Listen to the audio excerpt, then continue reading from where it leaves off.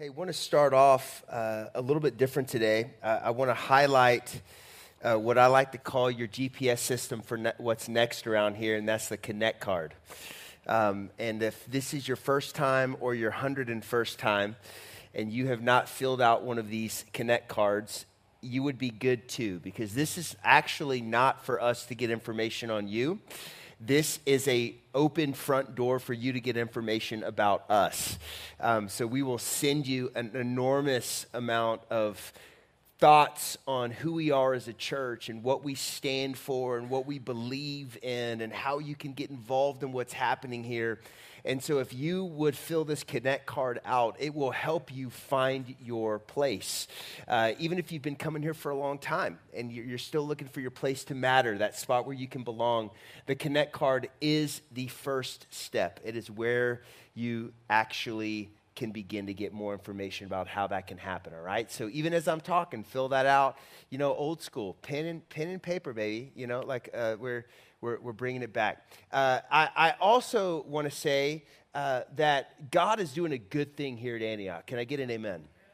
God is doing a really, really good thing. And one of the good things that he is doing here is that we are being fruitful and multiplying. And what I mean by that is there's a lot of kids. And I love that. I love that as our church is maturing, we are all maturing together. And so there's babies and there's kids and there's kids space. And all of those things really matter. Can I just say that? We're not doing kids child care babysitting. We are doing discipleship. And what happens over there in our North Campus and at our South location here, what happens back there is not entertainment for your kids while you get to worship and hear a sermon. What happens in there is seeds are being planted of the truth of who God is and the truth of who they are in him. And the foundations that are built in those early years, we all stand on in the next 20 years. And it really, really matters. And so here's the thing. We have a conviction around here that we don't like to stand up and ask you for things. And the reason is because we really do believe that giving and joy and the joy of serving should come from in here, not from somebody asking you to do it up here. But at the exact same time, I think clarity is kind. Clarity is kind. And so here's the thing. Unapologetically, we need 10 more kids volunteers for this semester at both campuses. We need 10. The reason we need 10 is that we don't want our kids volunteers to live back there. We want them to serve there. And so when we have more, then they can serve less, and therefore everyone's happier and more fruitful, and they get to come to church too. And don't you want the people investing in your kids filled with the Holy Spirit and alive in God as well, right? And so we need 10 more volunteers to serve in kids. We believe that we're going to get probably 50 from today, but we just need 10 from here. And here's my guarantee, pastor's guarantee. All right, you ready for it? Pastor's guarantee, it's going to be more fun than you think it's going to be. It's going to be way more impactful than you can imagine it's going to be. And you're actually probably going to want to keep serving back there at the end of the semester. You're going to say, sign me up again, because it's amazing to be a part of seeing these little lives get set on fire for the purposes of God on the earth. So that's the pastor's guarantee. So after you serve this semester and none of those things happen, come tell me and I'll give you your money back, all right? All right, it's gonna be great. Now we're gonna be continuing our series that we're calling God is Undefeated. Everybody say, I'm winning. God is undefeated, and what we're leaning into over these next few weeks is, what does it mean for us to learn the rhythm of walking in victory even when we're in the middle of a fight? What does it mean for us to walk in the victory of God, to experience the fullness of his glory and goodness even when we are in a tough spot? We want to walk in victory in all and through all. Can I get an amen? Romans 8:35 says, who shall separate us from the love of Christ? Shall trouble or hardship, persecution or famine or nakedness or danger or sword? Now jump with me to verse 37. No. In all these things we are more than conquerors through him who loved us. For I'm convinced that neither death nor life, neither angels nor demons, neither the present nor the future, nor any powers, neither height nor depth, or anything else in all creation will be able to separate us from the love that God has for us in Christ Jesus our Lord. What that means is that you might not feel like you are winning, but what you feel is not always real. You might not feel like you're winning because sometimes victory feels like a battle. And so for us as followers of Jesus, the invitation is to learn to thrive in the fight because the enemy has been defeated. Jesus is reigning here on the earth. The battle has been won. There's nothing on earth or under earth, no plan of hell.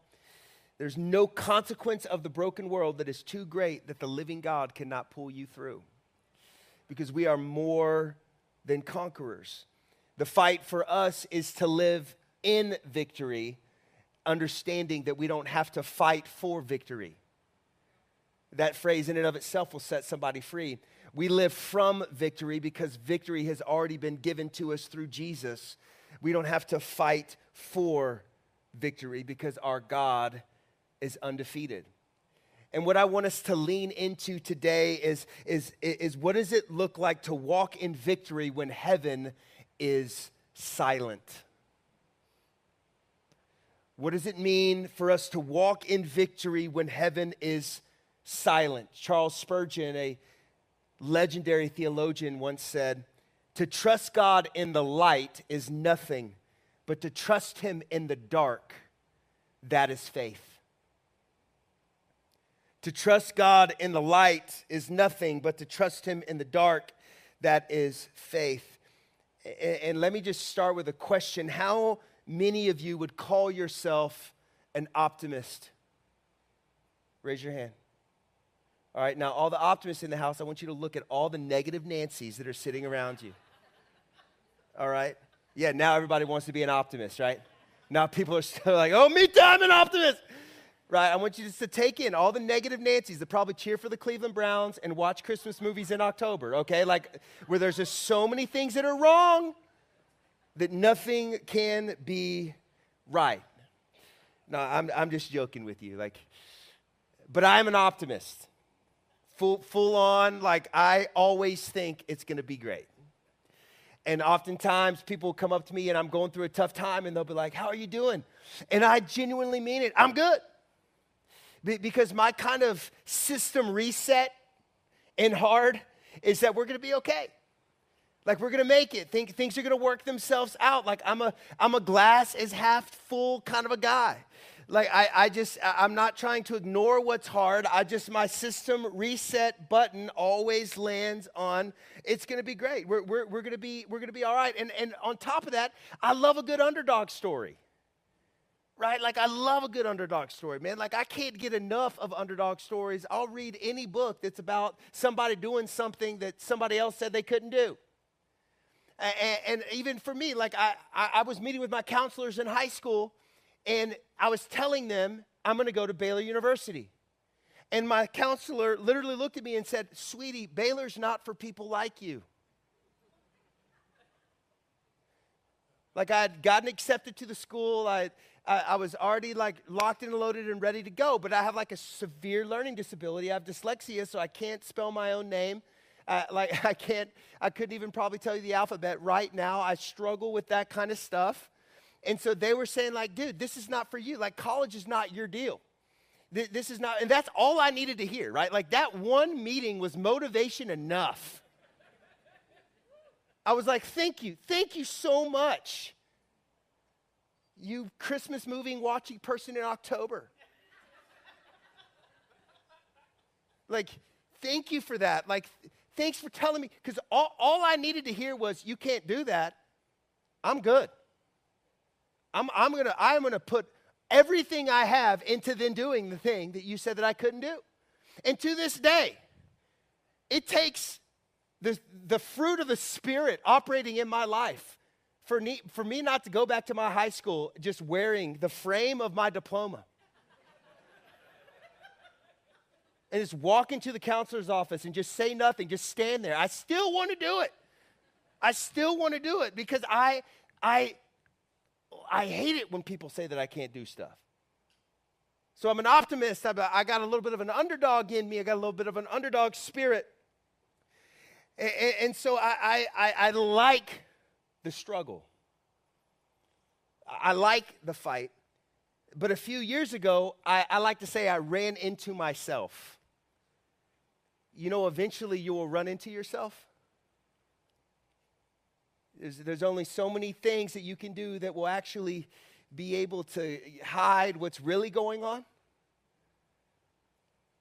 And a few years ago, like I ran into myself. And what I mean is that if your motivation in life is to prove that everyone, if your motivation in life is to prove to everyone that you are somebody, or if your motivation even is to prove to God that you're worthy of something,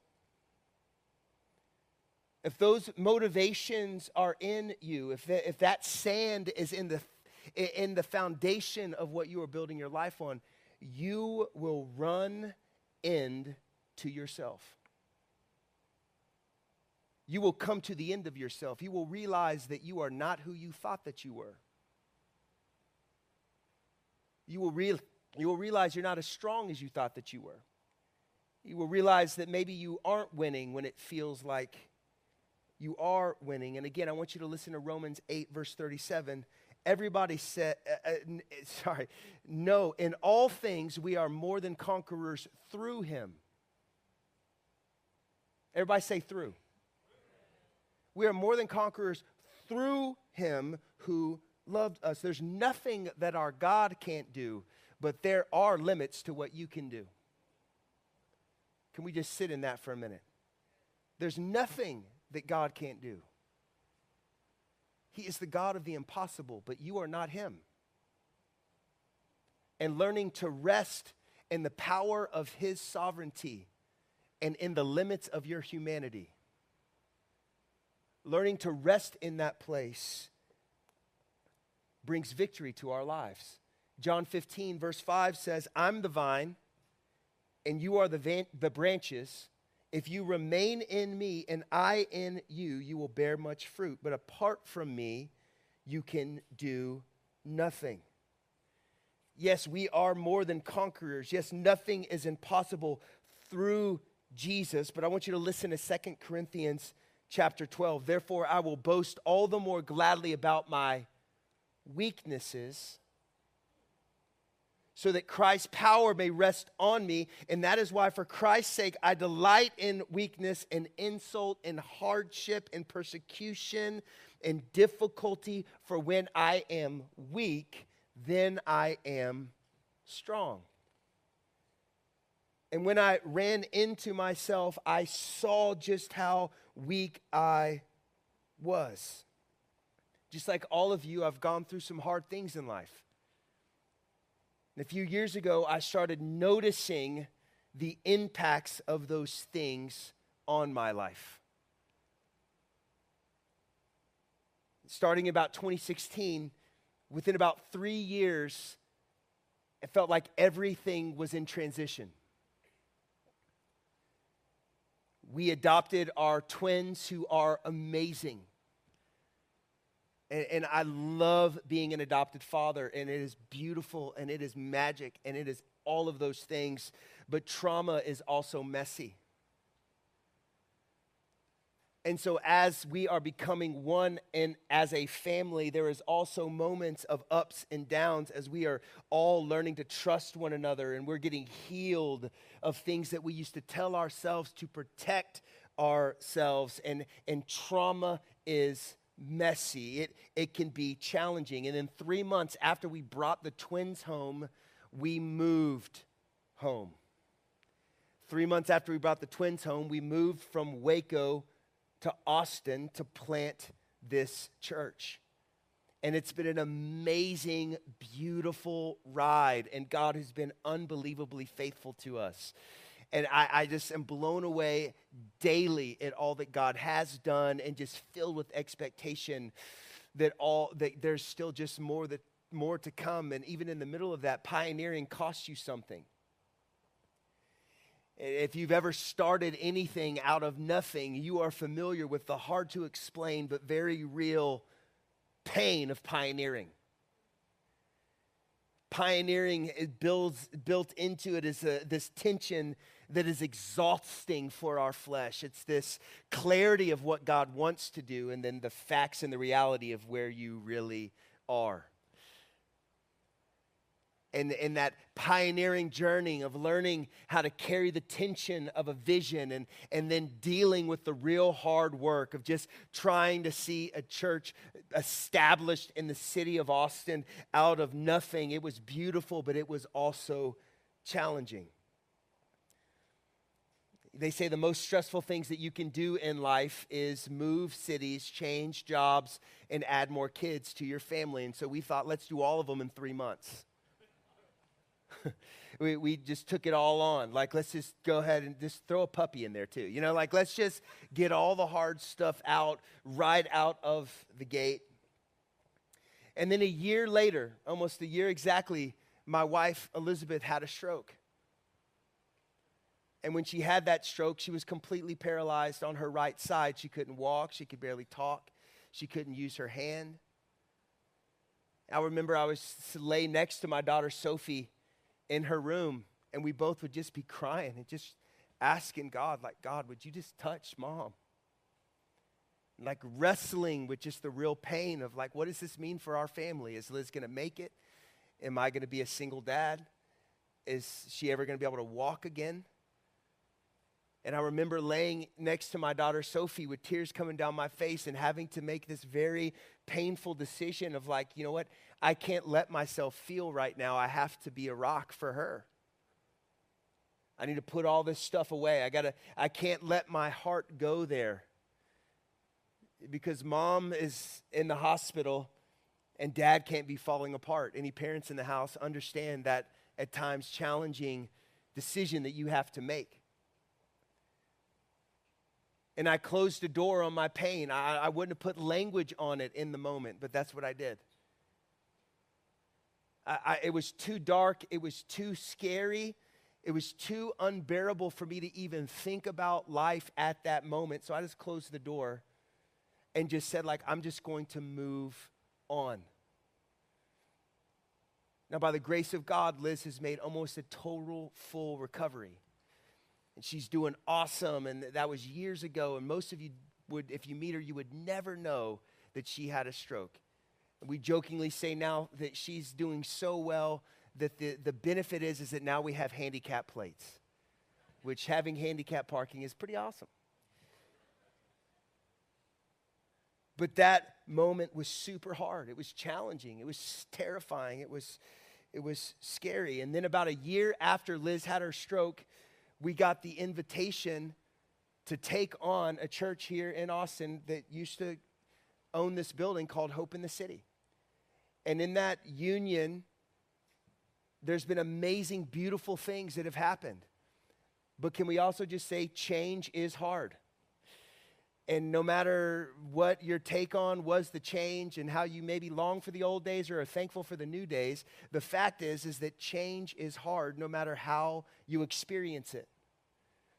And the further we get from the change, oftentimes we only remember how good things used to be because we separate ourselves from the pain of why we needed change.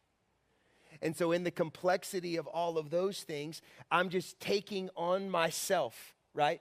Because what is my system preset is, we're good. Everything's good. Everything's great. How are you? I'm great. How's family? Killing it. Come on, tell us how you're really doing. I'm like, I really think I'm not lying to you. Like, I think I'm good. I think I'm doing well. I'm not like dying inside and telling you a lie. Like, no, my system resets like I'm great. Like things are great. God's good. He's faithful. And at the same time, there was just the pain was beginning to take a toll on my soul. And you know, you start feeling tremors in your life. Have you ever felt like a soul tremor? Where you're doing something, you're experiencing something, and it begins to shake you in a way that it shouldn't. It's like a disproportional response. Right? And you're just like thinking about taking your kids to school, and all of a sudden that simple task becomes super stressful. Soul tremor. You start thinking about a project coming up at your work, and it's something that you totally can do. It's within the skill set of you and your team, but it's just like you're all of a sudden very overwhelmed about it. Soul tremor. And I started having these things happen in my life where I was feeling these soul tremors. But again, my system preset is like, we're going to be okay. So I'd be like, you know what? I just need to lean in a little bit harder to Jesus. I need to memorize more scripture. I need to spend more time in the word. And I would just try to ignore the fact that my soul was beginning to shake. And it all came to a head for me as I'm getting ready to board a plane to Bali, Indonesia, which in and of itself will cause a soul tremor, even at the best of times. It's a long road. And I'm sitting at the airport here in Austin, and out of nowhere, I stand up out of the seat that I was sitting in at the terminal, and I say out loud, I can't get on the plane. And in that moment, I start uncontrollably weeping. I oftentimes look at the people in the terminal, I'm like, they must have been like, what is happening to this dude? I was just like sitting, minding my business, and then all of a sudden I stand out and then declare, I can't get on this plane, and then begin to weep. Now, in the way that only Austin can, everyone just ignored me and thought he's just having a moment. No one came and said, can I help you, sir? Are you okay? Can I, give you a helping hand? I was just like there suffocating in the corner. And I remember I called my wife and I called Liz and I was like, hey, you got to pray for me because I'm feeling like anxiety like I've never felt in my entire life. I was like, I can't breathe right now. I don't know what's going on. It feels like an elephant sitting on my chest. Like the world feels like it's going, like I felt like I was living in the Matrix where everything was going fast and slow at the same time. It was almost like I was watching myself lose my mind.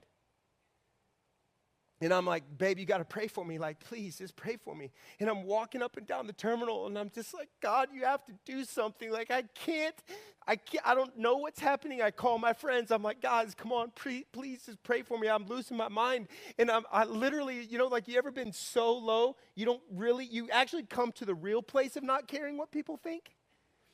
Like you think you're there sometimes, like, oh, I've dealt with the fear of man. And then you get into a low place and we're like, I really don't care. So here I am throwing all caution to the wind. I'm like, I need God.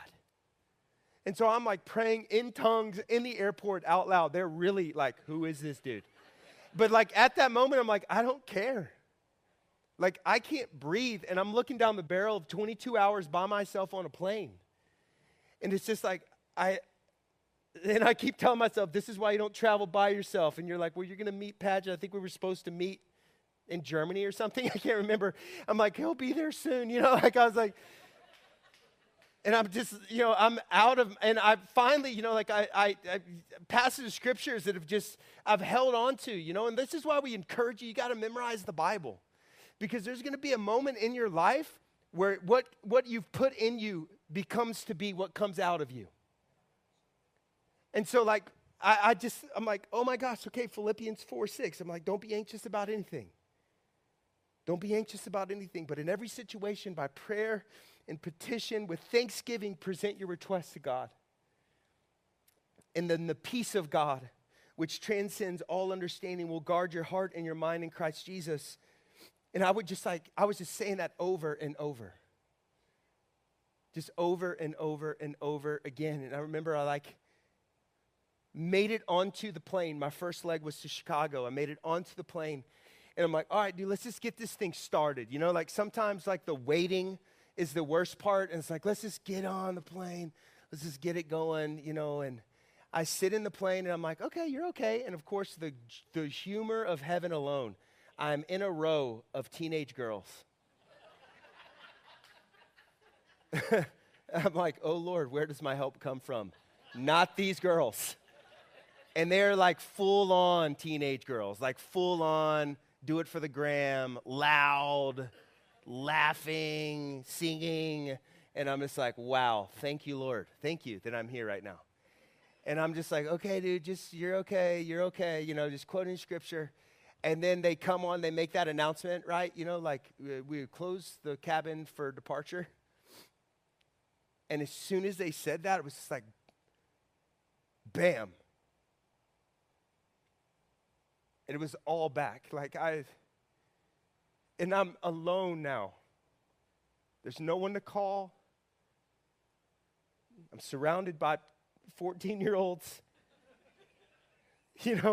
And I'm in the plane. I'm like, okay, I got to read the Bible. I open the Bible, and the words are moving. I couldn't focus. I'm like, all right, I got to listen to music, got to listen to worship music. And I put it on, and it's just like the worship music made me feel worse. And I was like, all right, I got to pray. And it's like my words were jumbled. I was in a full-on panic attack. And I was totally by myself, completely alone. And I literally am having this conversation in my head like, okay, I literally feel like I'm dying.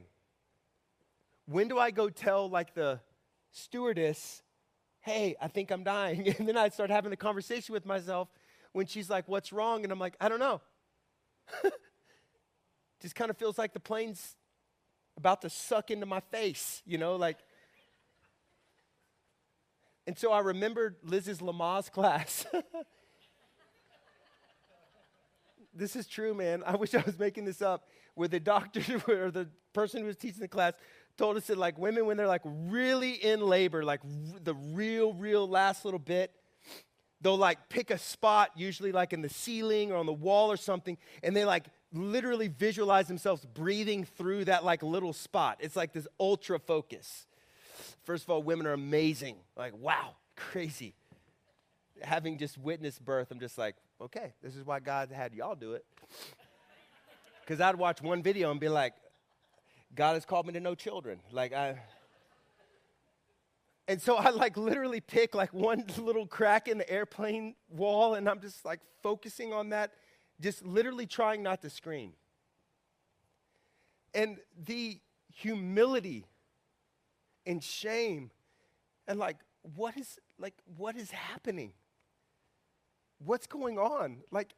Why isn't all of the tools that I have been using for my entire life up to that point, why are they not working anymore? Why is it when I'm quoting this scripture that has literally pulled me out of fear and anxiety and worry for years in my life, why all of a sudden, as I'm quoting it, it's not doing it? Why, when I put worship music on, it was my favorite thing to do in the world. It made my head hurt. And I was so scared. And that was the beginning for me of a season that lasted for a couple of years that historical church fathers have come to call the dark night of the soul. Where for a season, heaven becomes silent. And it's important that you understand that the dark night of the soul is not punishment for anything that you've done. It's not God displaying his disappointment in you because of decisions that you've made. He's not withholding his presence from you because you are not worthy to receive it. No, it's actually out of his great love for you.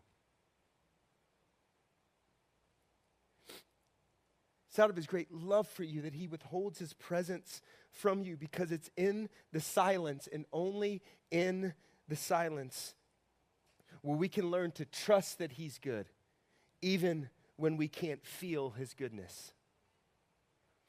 And trust precedes faith.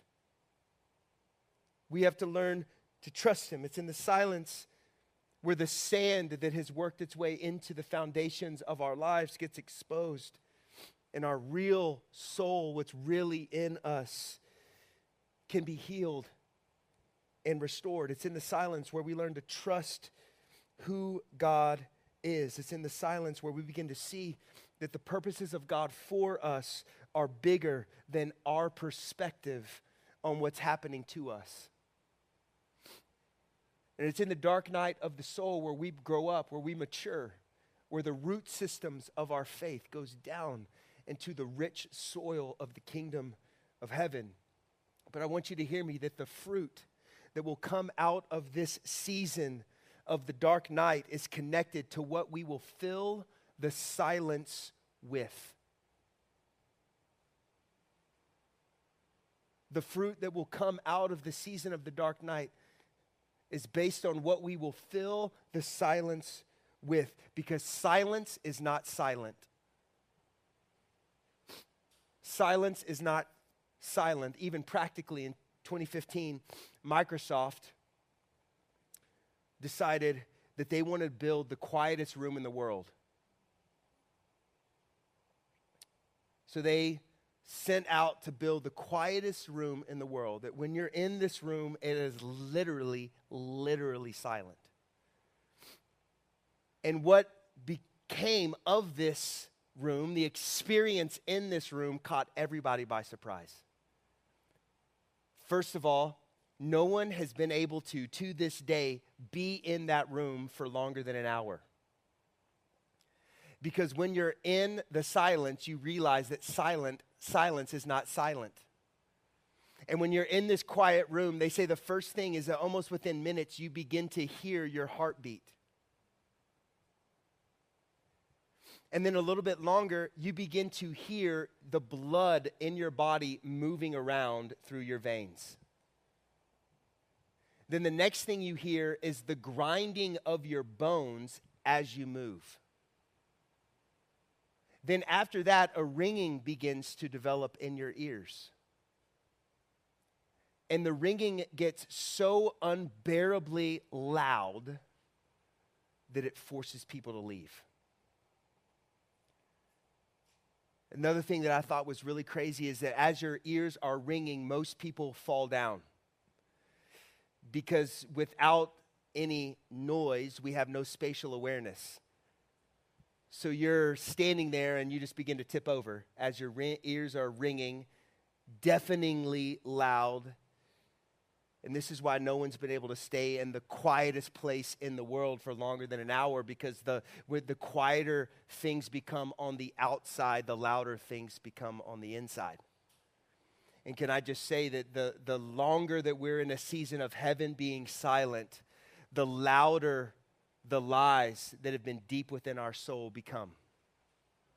And what we choose to fill the silence with will determine the fruit of what happens out of our season of silence. 2 Corinthians 12, we've already read verse 9. It says, therefore I will boast all the more gladly about my weakness. This is Paul, the guy who wrote most of the New Testament. He said, I will boast more gladly about my weakness so that Christ's power may rest on me. That's why, for Christ's sake, I delight in my weakness and insult and hardship and persecution and difficulties. For when I am weak, then I am strong. Now, if we rewind this passage just a few more verses and start in verse 6, this is what it says. Even if I should choose to boast, I would not be a fool, because I would be speaking the truth. But I refrain so no one will think more of me than is wanted or warranted by what I do or say, or because these surpassing great revelations. Therefore, in order to keep me from becoming conceited, I was given a thorn in my flesh, a messenger of Satan to torment me. And 3 times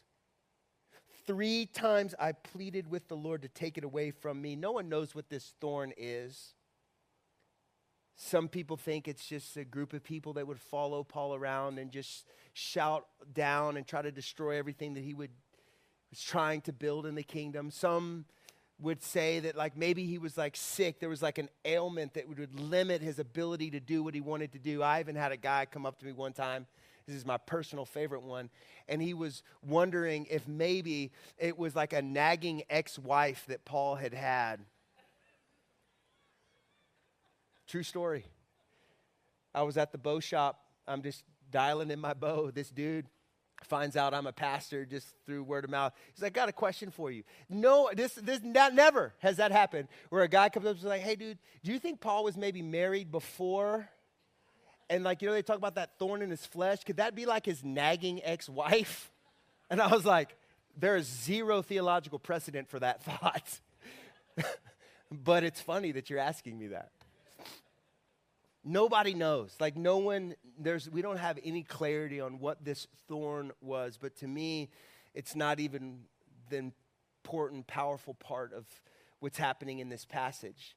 The fact that Paul had something that he struggled with, or it's something that he felt like was nagging at him or wearing him out or trying to destroy him, that to me is not as compelling as the fact that here we have Paul pleading with God, not once, not twice, but 3 times. Why 3 times? Because the first 2 times, heaven was silent. Paul had a checkered past. He called himself the Pharisee of Pharisees. He's from the right family, did the right things, was raised in the right way. He did all of the religious things right, yet his heart was cold and hard. He persecuted the church.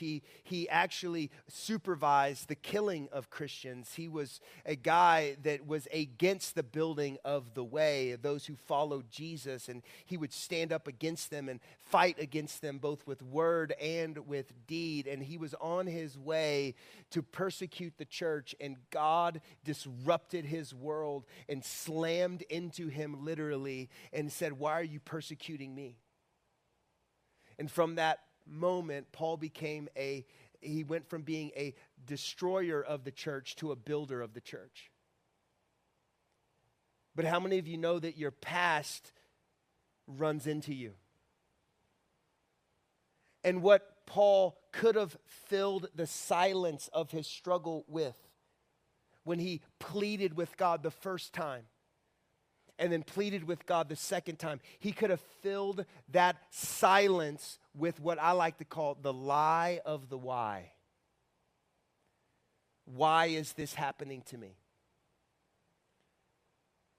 And he had every right, and if he was anything like us, which I believe he totally was, the thoughts that would have raced into his head as he is pleading with God and hearing nothing and no breakthrough is coming, I deserve this. I deserve this. Like I was horrible to people. I'm getting what I've deserved. Like I know what I've done to others. I know the pain that I've caused in other people's lives. I know what I've done. I see their faces.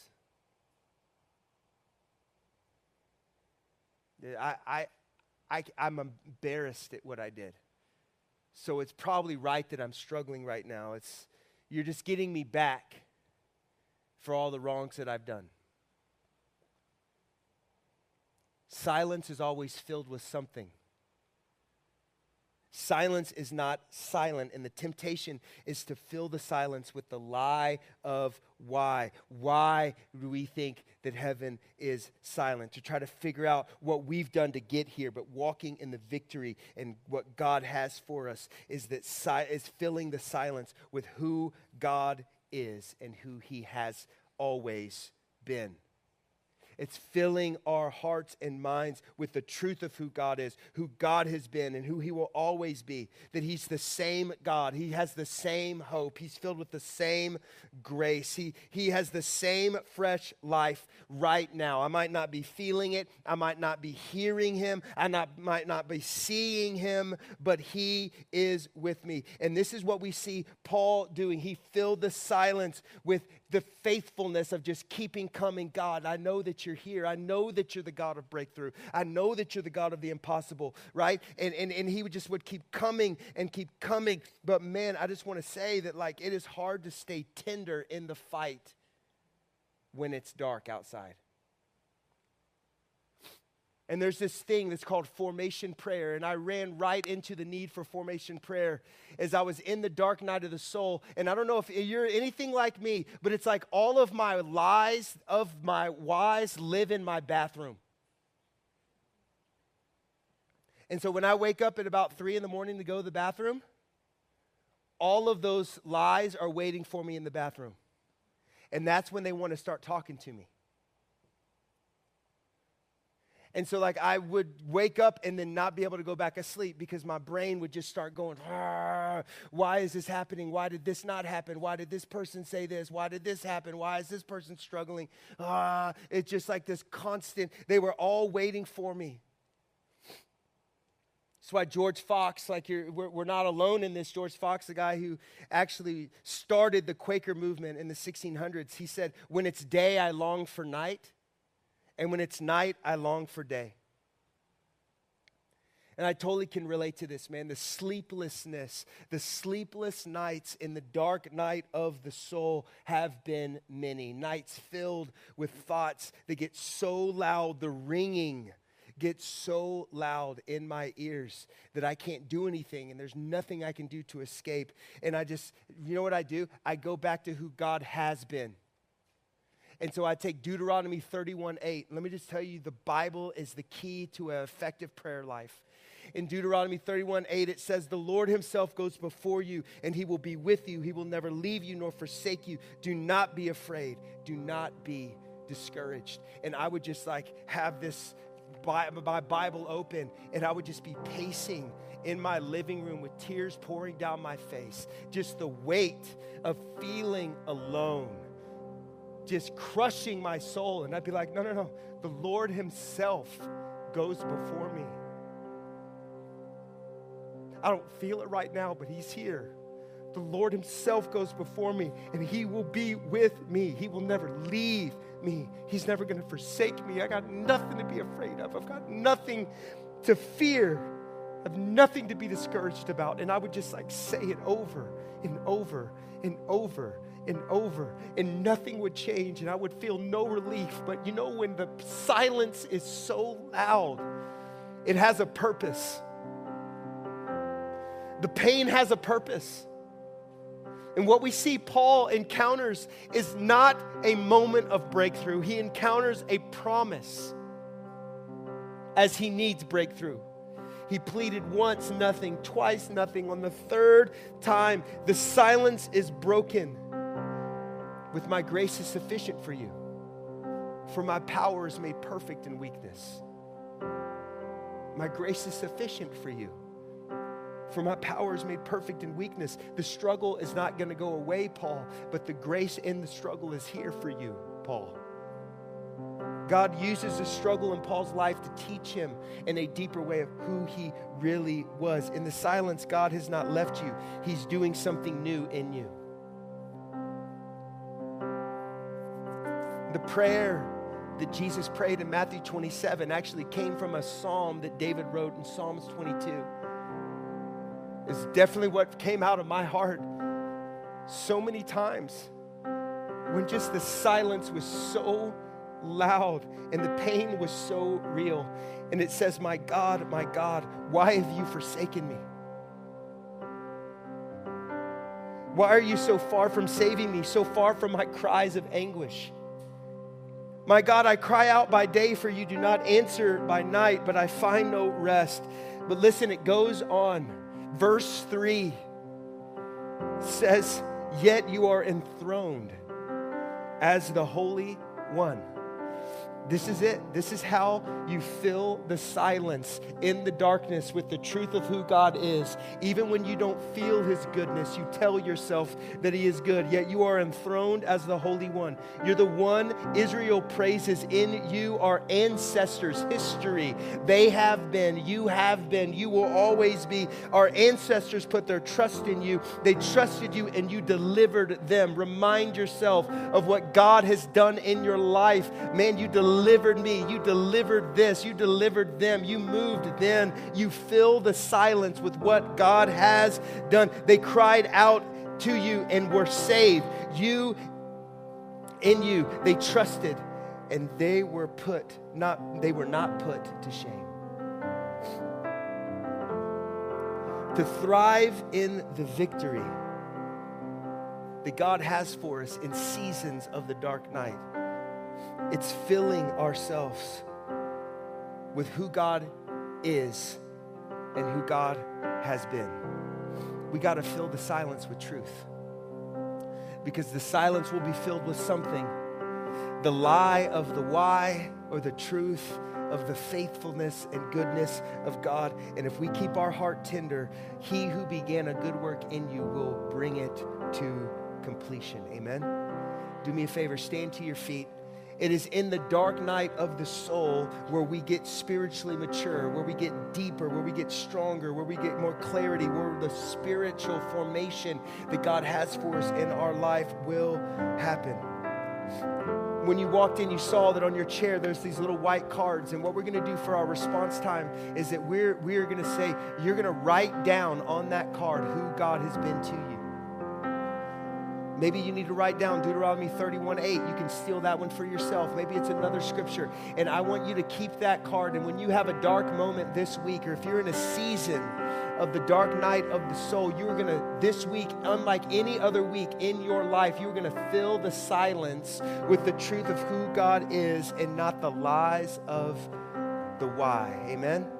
Let's pray. Jesus, I'm asking that right now that your Spirit would come, and that you would begin to minister to us. You'd begin to speak to us. You begin to heal us. You begin to operate in an incredible way, God, in us and through us right now, that you would show us your kindness. You would show us your goodness. And Lord, I'm asking that you would reveal the consistent truth that will hold us and fill the silence of heaven in moments with the truth and the consistency of who you